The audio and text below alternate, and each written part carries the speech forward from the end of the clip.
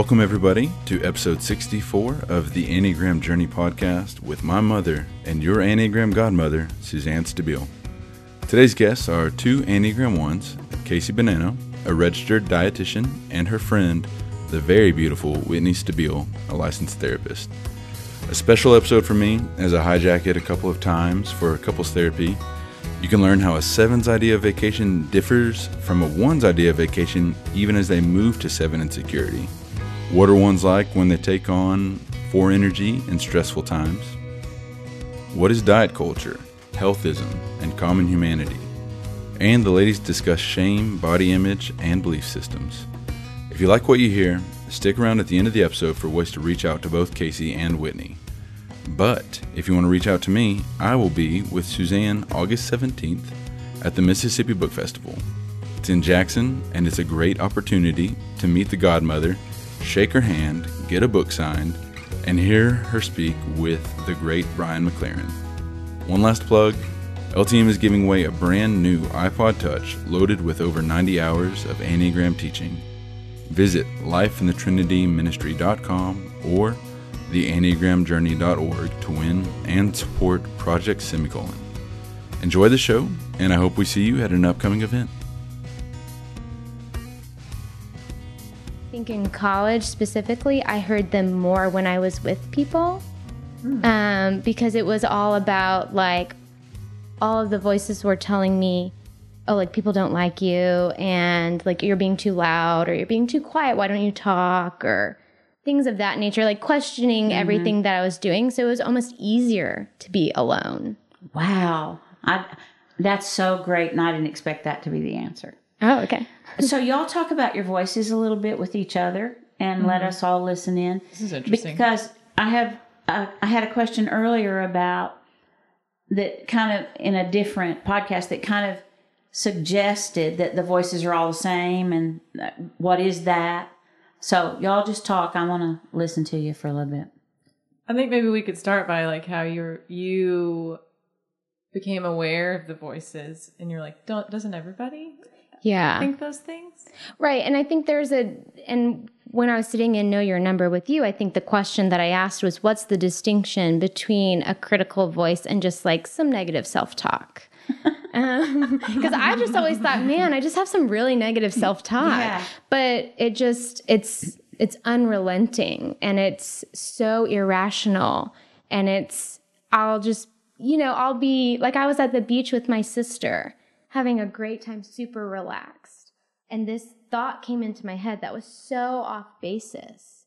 And I was like, I think I texted you about it. And I was like, I think I know I'm a 1. Because I think the thought was something along the lines of, you're a complete embarrassment. Oh. And it was, I mean, I'm getting emotional thinking about it, right? Because, like, I mean, what a terrible thought to have. Mm-hmm. So it'll just, like, kind of pop in, like, all the time. And to realize that other people don't have that, I was like, oh my God, like, that would be amazing to not just think those things about yourself constantly for no reason, you know? Mm-hmm. You know, there are other sides to that, though. So, because of my desire to belong and to be wanted and all that, I ask the questions myself after something. So I can only process verbally as a 2. So the way I get to that terrible feeling about myself is by asking, like, I'll say to Joe, did I talk too much? It seems like I always talk too much. I probably talk too much. I bet I talk too much. And he say, no, you didn't talk too much. You were great. I probably talked too much. So I talk myself into that kind of thing, right? But it feels to me like it's a lot easier for me to work on not doing that than the work the 2 of you have to do, because that voice is yours. Like, it's just yours.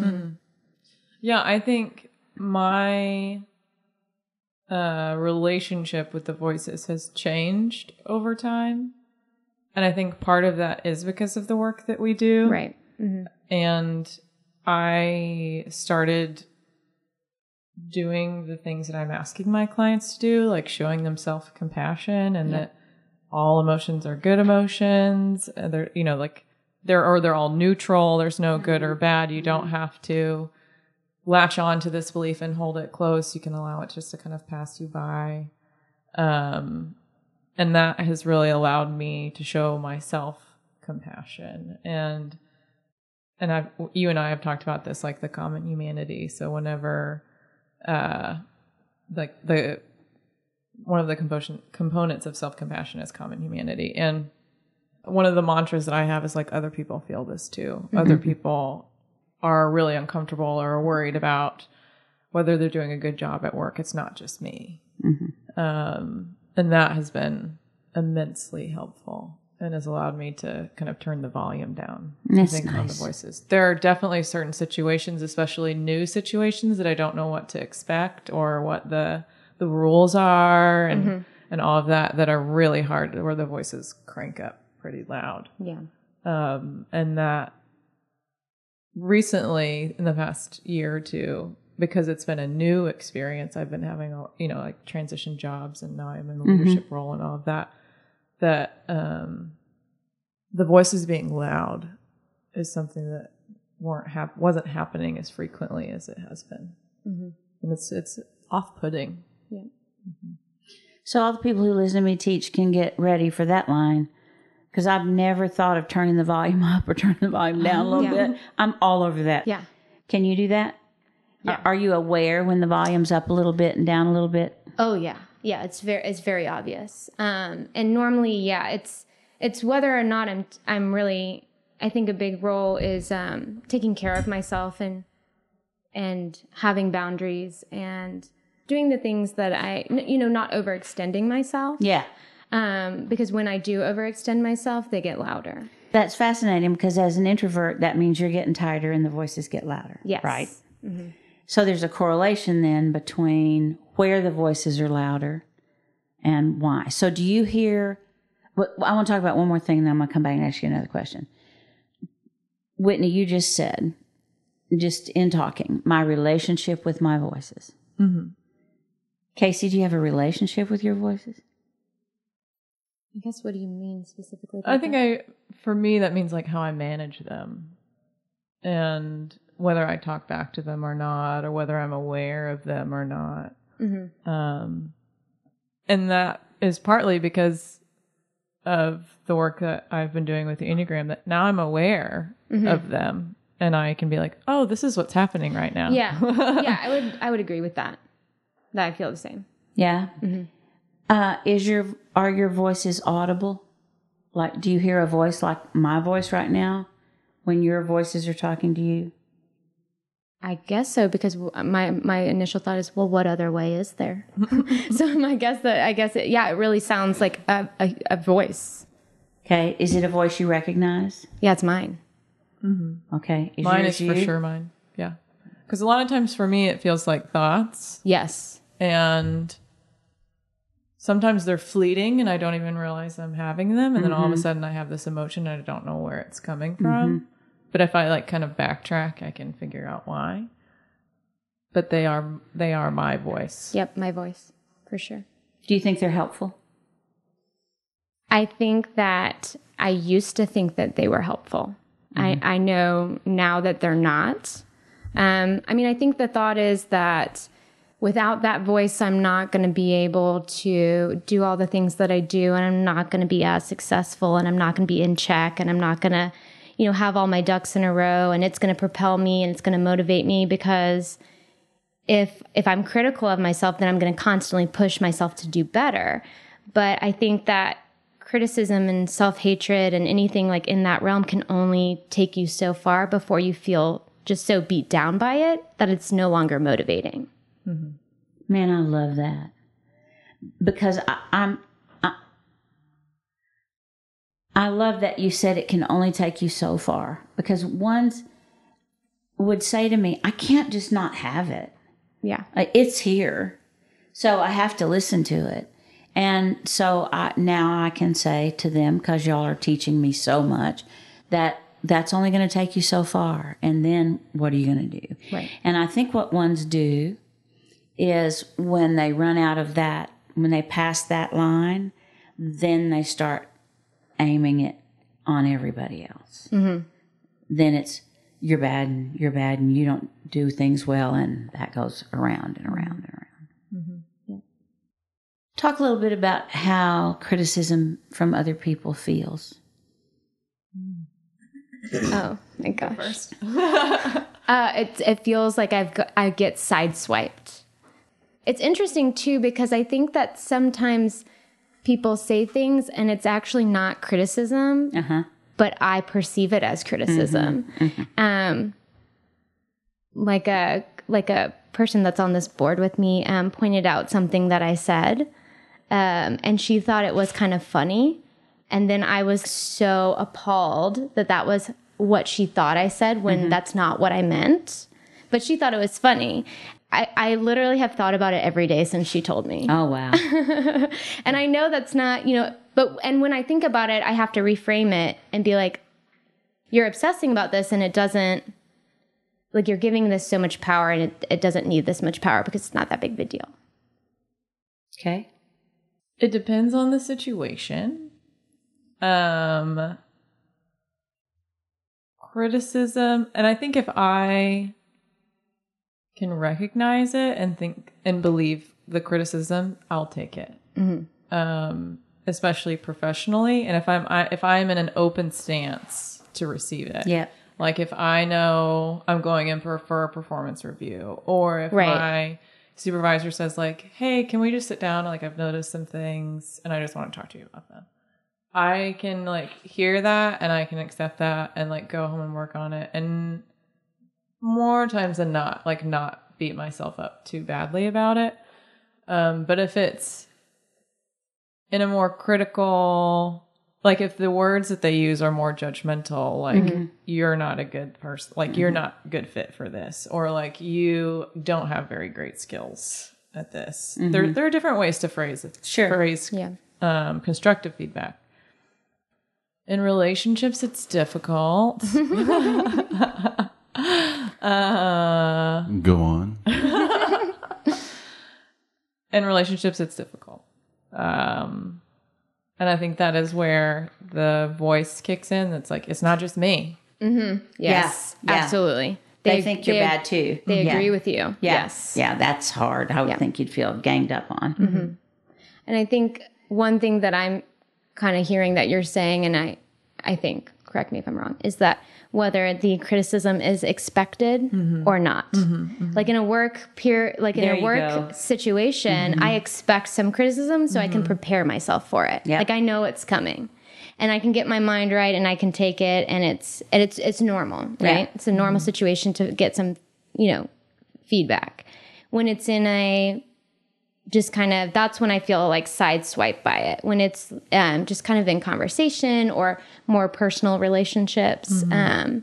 Or even if I know like I'm going into a conversation with my husband, like I can prepare for it. Like he's probably going to tell me I did some things wrong, which of course I did. We're all human. But if it's more like something on the fly, it feels worse than if I know it's coming. Yeah. And there have been times where I've even said to Joel, like, if you see X, Y, and Z in me, please let me know. And he's like, I'm not doing that. Yeah, you got it. But I think there are that is where it's like, I'm expecting it. I've asked for it. I can accept it because I've asked for it. If you just come at me with it, I'm not going to like it. Yeah. And it's going to be really hard for me. Mm-hmm. Yeah. I think it's hard for most people, but I would think it's particularly hard for you guys. I've been saying something that I have some experience with, but I'm not positive that it's true across the board. So I'm going to check it out. Do you think that you act out your anger at home more than other places? I think I did when I was younger, for sure. I definitely did when I was younger, and I don't know if that's just happens to be the place that I felt most comfortable to express anger. Now I don't think that's necessarily the case. I think but I think that anger is, it's easy to get there, and it's uncomfortable, but familiar. Good. Well said. I think I was the opposite growing up, that I don't think I felt safe expressing my anger at home. Safe, is one of those words. Like, I was safe at home, blah, blah, blah, whatever. But our family didn't have outward expressions of anger. It was more kind of like sideways or passive aggressive. Sorry, Mom and Dad. And I think my mom would sometimes come in and I would be muttering to myself, replaying conversations and my angry thoughts or responses under my breath while I was getting ready for school or whatever it was. Sure. And probably acted out my anger more outside of the home than I did at home. One of the big Enneagram teachings is that for all time is that ones are very seldom angry about what they're angry about because they stuff anger and then it comes out when you can't stuff anymore. Is that true for you guys? I think it can be, for sure. Yeah. I notice that if I'm taking care of myself, then I'm able to manage it a lot better. Yes, agree. And I don't know if this is the same for everybody, but I know that you're a cheerleader growing up. But me playing sports all my life, and then as an adult, having periods of time where I wasn't moving my body and in doing something physical that I enjoyed, that the anger would ramp up. Mm-hmm. So being able to expend some of that has been very helpful. And I have less anger when I'm moving my body on a regular basis. Yep, that's very helpful. You too. Yeah. I think that, I'm able to manage that now. If I'm taking care of myself, I think that I stuff and I'm expressing my emotions openly to whoever, is involved, whether it's my husband or a friend or, colleague. If I'm doing that, then I tend to not do the whole, I get angry at you for this one thing, and then here's this whole Rolodex of things that you've done wrong. I tend to do that less, but there's definitely still times where, for whatever reason, whether I haven't been able to have the conversation or something, it'll definitely stack up. It'll catch up to me. And then I'm angry about this one thing, but then here's all these other things that I probably should have addressed with you already. Yeah. Then I got them stored up. I'm ready. Yeah. But I think, at least for me, sorry, some of it is I don't want to bring it up because if it's one time, it's not going to be a big deal. But if it becomes a pattern, then it's a big deal. Yep. And I don't want to tell you every single time. If it because if it's just once, it's going to be okay. I can manage that. But if it starts to become a pattern, and then if you're in a relationship with an aggressive number, and they're like, "Why didn't you tell me this earlier?" This isn't about me. All right, so let's get some therapy here. I disagree with that way of doing things. It's like when you come to me referencing things that happened long ago, and a lot of time has gone on between now and then. This is a recurring theme. That time was good and joyful and lovely. Then why bring it up? And now's not the time to discuss that thing that you didn't like. That was the time. If you didn't like it, that was the time to say it. Well, moving on.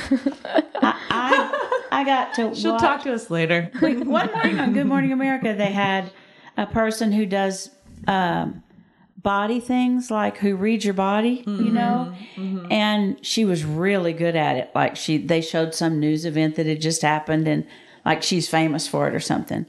And she said, you just watch people when you're having a conversation with them. And what they do with their feet will tell you a lot. And I looked over while you two just had that exchange, and Whitney's foot was going up and down and up and down. And then I got a little nervous, and mine started going up and down. So I think this is a foolish thing that I'm about to do. I love it. Let's go with this. Casey, you may need to take care of me here. Okay. I'm about to jump in the middle of something that isn't mine to jump into. Okay. But I do think that there is a hesitancy to criticize a 1. I mean, for anybody to criticize a 7, unless it's a pattern, because it makes them so sad. Yeah. Followed by other things, but it's like it changes the mood of everything. It's a drastic change. Yes, if you criticize a 7, it changes literally everything. So you sort of stock up on when you're going to say what. It's like, it's a small thing. I don't want to make it a big deal. Yeah. I don't want to deal with the aftermath. Yes, of having a small conversation with you. Yeah. That could be like, okay, cool. Thanks for that. And then we could move on. But there's no... The response you're looking from me is, okay, cool, thanks for that. Yes. And suddenly, 7s are tuning in. Not I'm just exactly going to print it out on sheets of paper. Not exactly that. Slide it to you. But like, I hear that. Yeah. I'll take that in. I'll work on it. Any of those things. Like any of those things. Yep. I get that. Okay, on to other things that are less familial, perhaps. Because of your professions, you both have lots of tools to work with. Mm-hmm. If I had an opportunity in workshops to offer 1s 2 or 3 tools that they could use, skills that they could use to manage the voices or to manage their, whatever the thing is they have to have be perfect, or to manage their ongoing comparing mind, always comparing themselves to other people and other people to other people. What would you offer are some really good, just 2 or 3 really good tools that work for you and work for people that you try to help? I don't know if they're tools, but more like mindsets and beliefs. I mean, like self-compassion, obviously, I think has been huge. And in my language, I would call that a tool, I would say. Okay. Yeah. The other thing that comes to mind is realizing that you don't have to live by these rules.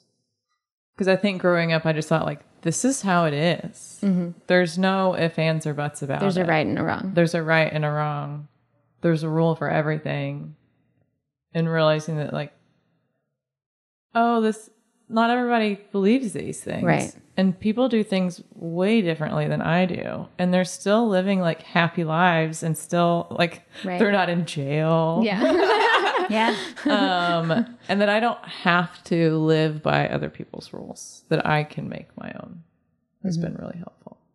I think thought reappraisal is a big one. It's like taking that thought and asking yourself, is that really is that 100% accurate? Mm-hmm. Is that always 100% accurate? Or are there some other, maybe in the middle things, right? Because typically it's like black or white, yes or no, or do this or don't do this. It's like, could you find that middle ground of a version of that? Mm-hmm. Or like if you have a negative self-talk, or I don't know, like a thought that is like, oh, I shouldn't have eaten that.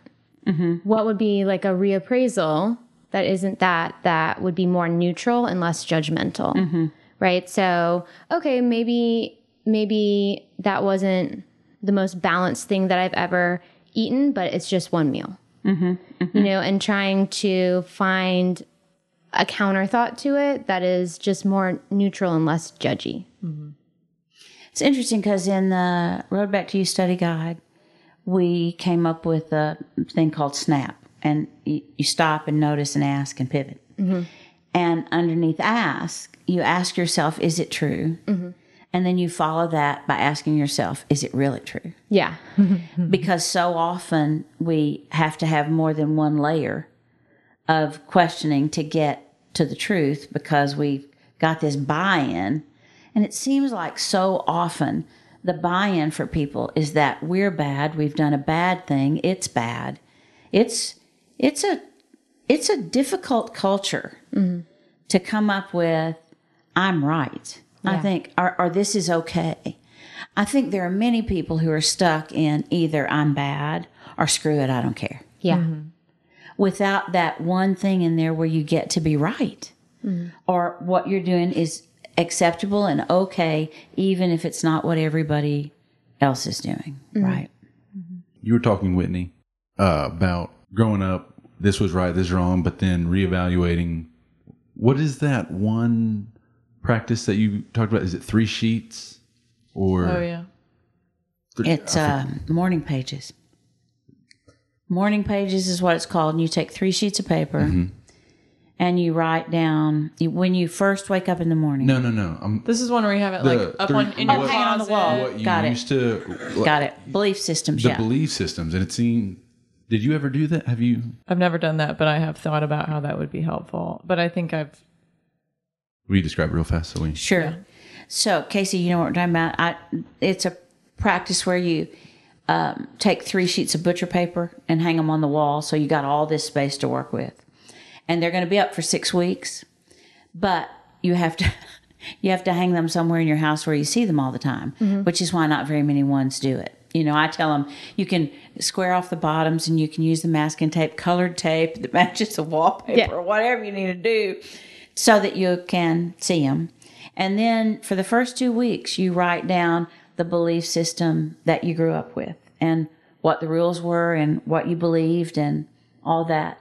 And then you leave it. And for the next 2 weeks, you write down the current systems that you're part of, the belief systems, and what the people around you believe. And then on the third one, the last 2 weeks, you write down what you believe. And boy, that's a journey to get from what you grew up believing to what the belief system is that surrounds you now to what you believe. Yeah.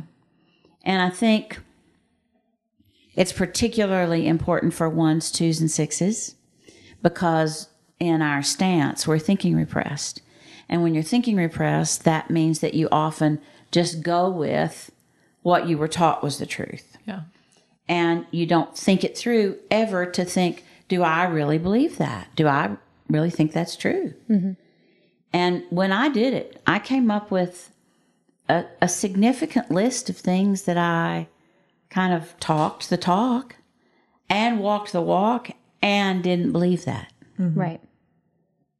I think just based on our profession, we've had to do that to be able to work in the field of eating disorders. And like we both have had to examine our own thoughts and beliefs about body image and food and our relationship to food. And because we're modeling that for our clients and we have to teach them about it. So we've already had to do it in those areas. And I think even just having that kind of experience has allowed me to be like, oh, there's other things too that I could look into and see if this is actually the truth Right. or not. Which I also think is helpful when you have that inner critic too, is like examining that and seeing if that is actually true. Is that an actual belief? I think that the majority of the time I spend with people in session is talking about what beliefs they have about body and food and weight and that sort of thing, and thinking about either what do I want to believe, or do I really believe that, or basically like retraining the brain how to think about food, weight, and body. Because most of the reason they have all these rules and regulations that come from exterior sources, and they don't know why they specifically believe them, and they don't even really have any science to back them up. And a lot of times they don't believe it about other people. They only believe it about themselves. It only applies to them. They are the exception. Can you give me an example? It's okay for other people to be at X size, but it's not okay for me. Okay. Like other people can eat carbohydrates, but I cannot eat carbohydrates or whatever food. Interesting. It seems like the time that we're living in right now, how exponentially fast technology is growing. It seems that applies to all the belief systems as well. What was believed by culture when I was little versus what culture is saying, things just facts, not belief system. Like, actually, no, in the 80s, we were all wrong about this. Yeah. Mm-hmm. Yeah, I'm thrilled to death that bacon doesn't have carcinogens and that I'm not. Like, you know, when people just say stuff like that and then everybody stops eating bacon. Yep. Except I didn't. I'm so glad to know. But I wonder how much. This is where they would say, if you want the bacon, you should eat the bacon, no matter what's in it. Right. Yeah, I'm all about it. Those are the things that will kill you. Well, every other day it changes. And I always tell people, nutrition in terms of sciences is a really new science.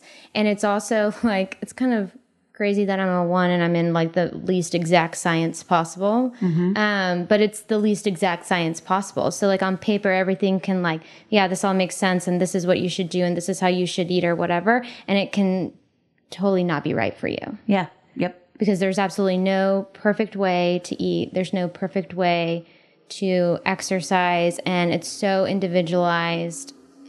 And there are so many factors that play into someone's relationship with food. Like, it's hard to say like it's impossible to say eat this and don't eat that. Yep. And yet, as a 1, there's a way that you think that would mean you can eat this and don't eat this. Which fascinates me that you're both 1s. Yeah. Right?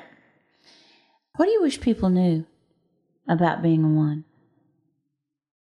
I tell him all the time, I'm not being critical. It's just an observation that I'm making. That can be the same. It can be an observation that is critical. Well, to me, I mean, like in my intention is not criticism. The observation isn't this is good. What's happening right there? I like that. Observations can be neutral. Give an example. We're not trying to just keep going. What is an example that you have of this? Of a neutral observation? Yeah, that's not critical. That I might push back on. I just remember that I'd be like, you have a hair on your neck. I'm just letting you know that it's there. Good God. As for example, I got it, I guess. Yeah, we'll just let it be there. Okay, but I also just wanted to let you know that it's there in case you want to do something about it. I'm also okay if you don't. Okay, so let me tell you where I am in this whole conversation. Then Casey, just feel free to jump right into Stabile family. I want to get Casey's husband on the line. Maybe he's here to back me up. Do we know what number Will is? Yeah, he's a 6. Oh, that's right. I bet he doesn't care for that. But it's lots of unproductive thinking going on in their house. Yeah. Oh my God, left and right.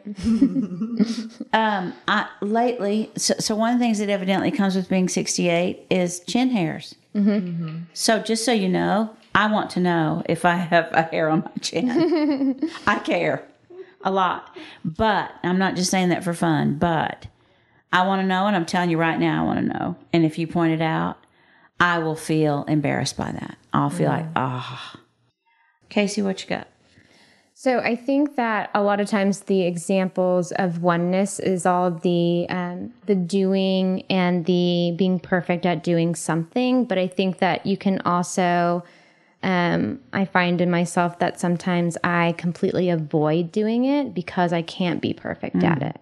So in looking at like what perfectionism is, sometimes it actually looks like procrastination because you're kind of just like so afraid to get started because you have to be so perfect at it. Like the example of like putting together furniture and stuff, I won't even do it because I know it's going to be wobbly. It has to do with the fear of imperfection. It's like, I can't read this thing and hold this piece and get all this done right and be happy with the end product. So I'm not starting. Yeah. But like in little kids who are 1s, who might be 1s, but I think in little kids who are 1s, if they're not good at a sport, they don't want to play sports. It's like, no, I don't want to play soccer.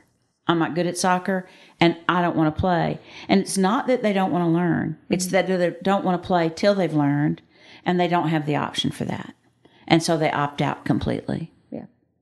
One of the things I've told parents who have a child who won't get involved in stuff, boys, is put them in Boy Scouts. Because everybody gets to be a winner in Boy Scouts, like you don't, right? And then they can feel good about themselves until they find something that they want to do. I was the worst Boy Scout. You were indeed the Everyone was worst. not good at Boy Scouts. A lot of responsibility, a lot of structure for Yeah. a lot of be quiet, show up on time, Oh, yeah. bring your home. It's extended school. Yeah, I what loved it it. is. Loved Oh it. my Loved it. gosh. Yeah. Girl yeah. Scouts. Yeah. I loved it. Like responsibility, yeah. Yeah. My thing with the completing Well, can I stuff. say one more thing? I'm sorry to interrupt, Yeah. but y'all would love badges too, like ones with oh, love yeah. badges. Yeah. Yep, got a badge for that, and a man. badge for that, and a badge for that. And look at all the things that I did. Yeah, and accomplished. And Joel would say, man, I don't want a badge. I don't want to do it, and I don't care if I don't get a badge. Yeah. Chase is the one, my best friend. Yeah. And the guy was, what's the highest thing you do? Eagle Scout. Eagle Scout, But yeah. like full on Eagle, and there's a big All the parade badges, and all whatever stuff. else. Yep. Yep. I'm sorry, Whitney. No, I was just going to say my thing with that. I don't know if this is a one thing or if it's one of my like one rules. I can't start something without finishing it. So I can't do like 2 steps of a task. So what part of my procrastination is like, I don't have the time to sit down and complete this whole thing right now.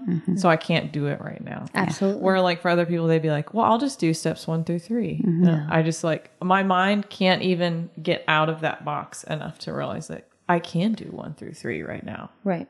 I might think about that like hours later, but I can't think about it in the moment. Man, I loved the visual of watching Casey listen to you say all that because she said, yep, absolutely. That's right. It's like, that's how we roll. That's so important. Why would you start something you can't finish today? Yep. Right? Absolutely. Okay, I don't know when I'll have this opportunity again. I want y'all to keep talking about yourselves as ones any way you want to. But I'm not going to pass up an opportunity to hear you talk a little bit about your take, which will be as ones and as professionals, on image crafting and the image of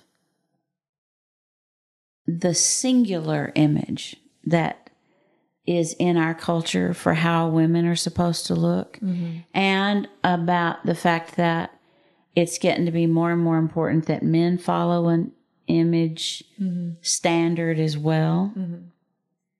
I just want to hear you talk about that for a little bit because both of you know all about it. And I don't fit the image, and I haven't since I was 17. But the reason I'm really honing in on that right now is personal in a way, because I just was part of a huge women's conference, 800 women. And I wrote a talk for that, and I had to say something kind of quickly. And I don't know, Casey, you wouldn't know, Whitney, I don't know if you know that I have a history of introducing myself with all of the things that would make you go away. And I stopped doing that about 6 or 7 years ago. I thought, I don't have to do that. But it still feels kind of comforting to me to start with, I was adopted. My mother didn't want me. So if you're going to go away, go, right? Like, and then I was sexually abused at 16. So if you're going, go.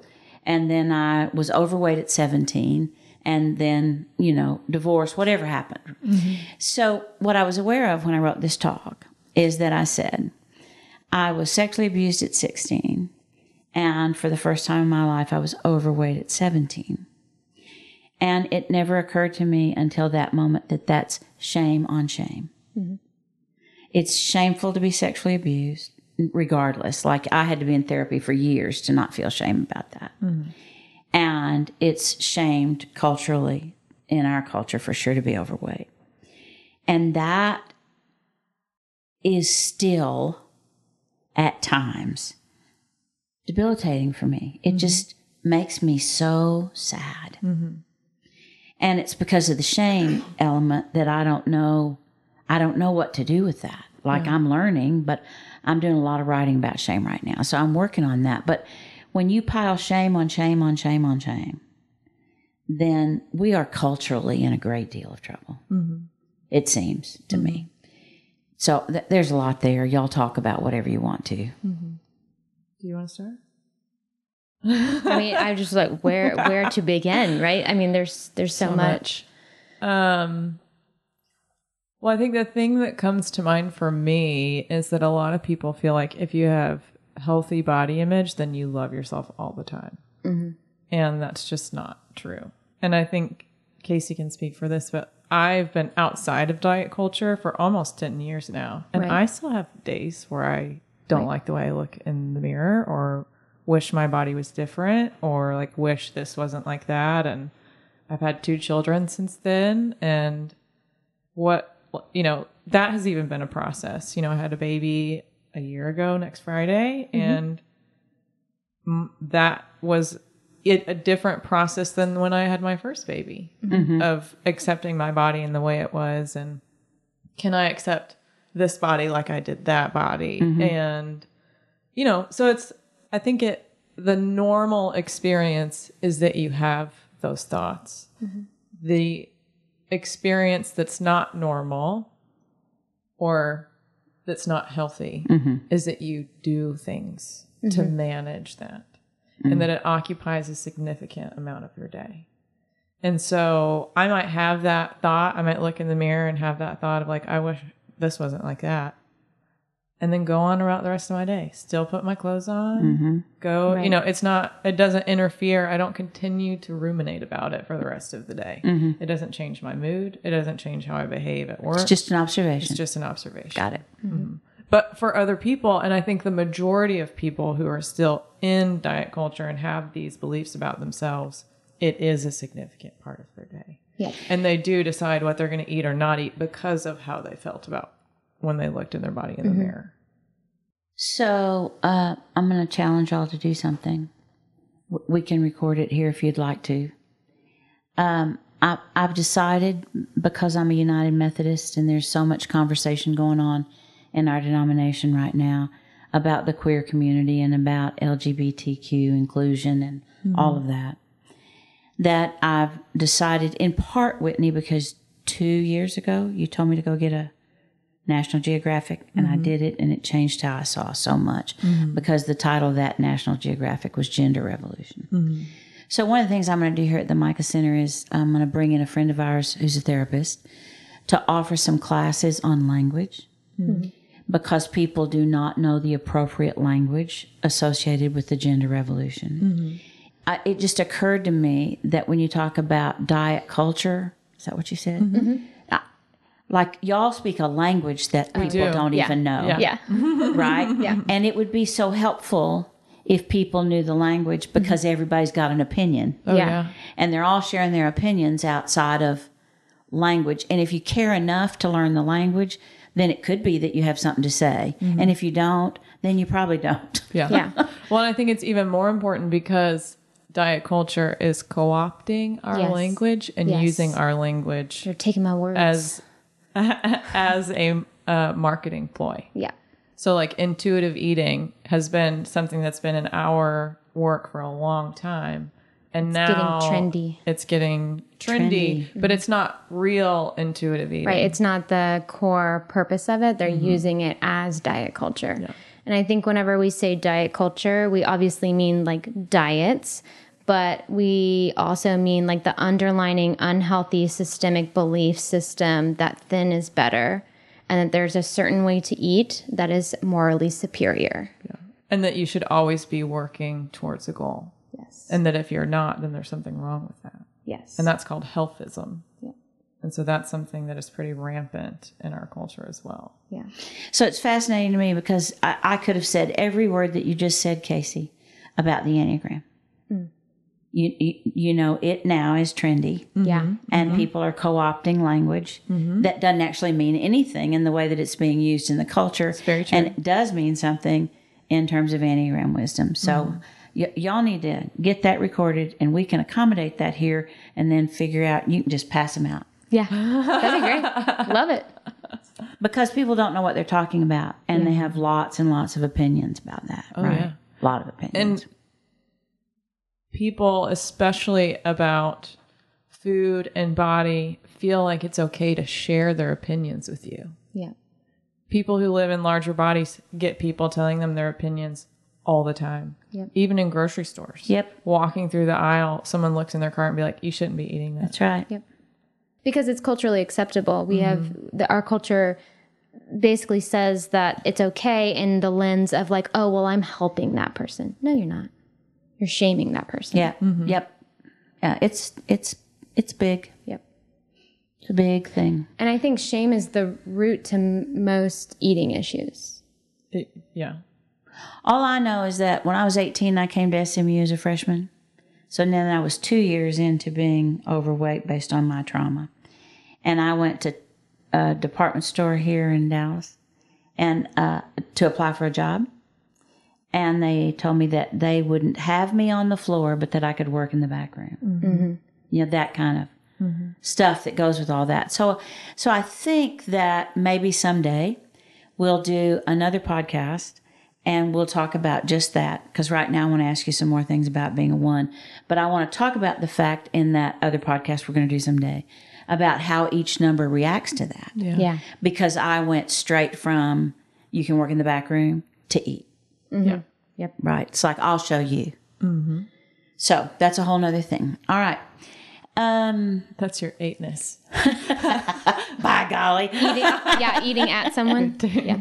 Yeah. So tell me, what do you think is the wisdom of a one that perhaps you don't know resides in another number? Like, I think every number has a piece of the whole, right? So that we end up with all 9 numbers, we end up with a holistic view of what we should do or life or the world or whatever. What do you think one of the one pieces is? It doesn't have to be the perfect one piece or the only one piece, just one of the one pieces. Yeah, I don't know. Like, I think about, like, we know how to make things better, but 3s can do that too. So what do you know what the difference would be in you making it better in 3s, making it better? Well, There's a reliability of ones that I envy. ones are so consistent and so responsible. Yep. And they'll tell, like, they are super honest and will tell you whatever they tell you they're going to do, they're going to do. Yep. Yeah. The follow through is Kind of like 8s, I feel like you don't get a half-assed job done either. Right. Like, it's, if I'm going to do it, if I say, I'm not a 1, what I see in you is, I'm going to do my best job at this thing that I've said that I will do. Yeah. No matter how small it is or how big it is. Yeah. Yeah. It matters. Every job matters. Yeah. I think I was in a group of women that I get together with that we're all entrepreneurs and we're all different numbers. But they were asking what each person's superpower was. And I, obviously like could not think of mine. And one of my coworkers said that if you ask Casey to do something, she's going to do it and she's not going to forget. And it's going to be done quickly, efficiently, and in the best way that she knows how. It's like dependable, reliable, never drops the ball. Yep. It's not sexy. Man, it's reliable though. Let me just tell you, there's an age where reliable is very sexy. Yeah, right? It comes. Yeah. What does the movement for stress and security look like for both y'all? I mean, security is real fun. I absolutely love it.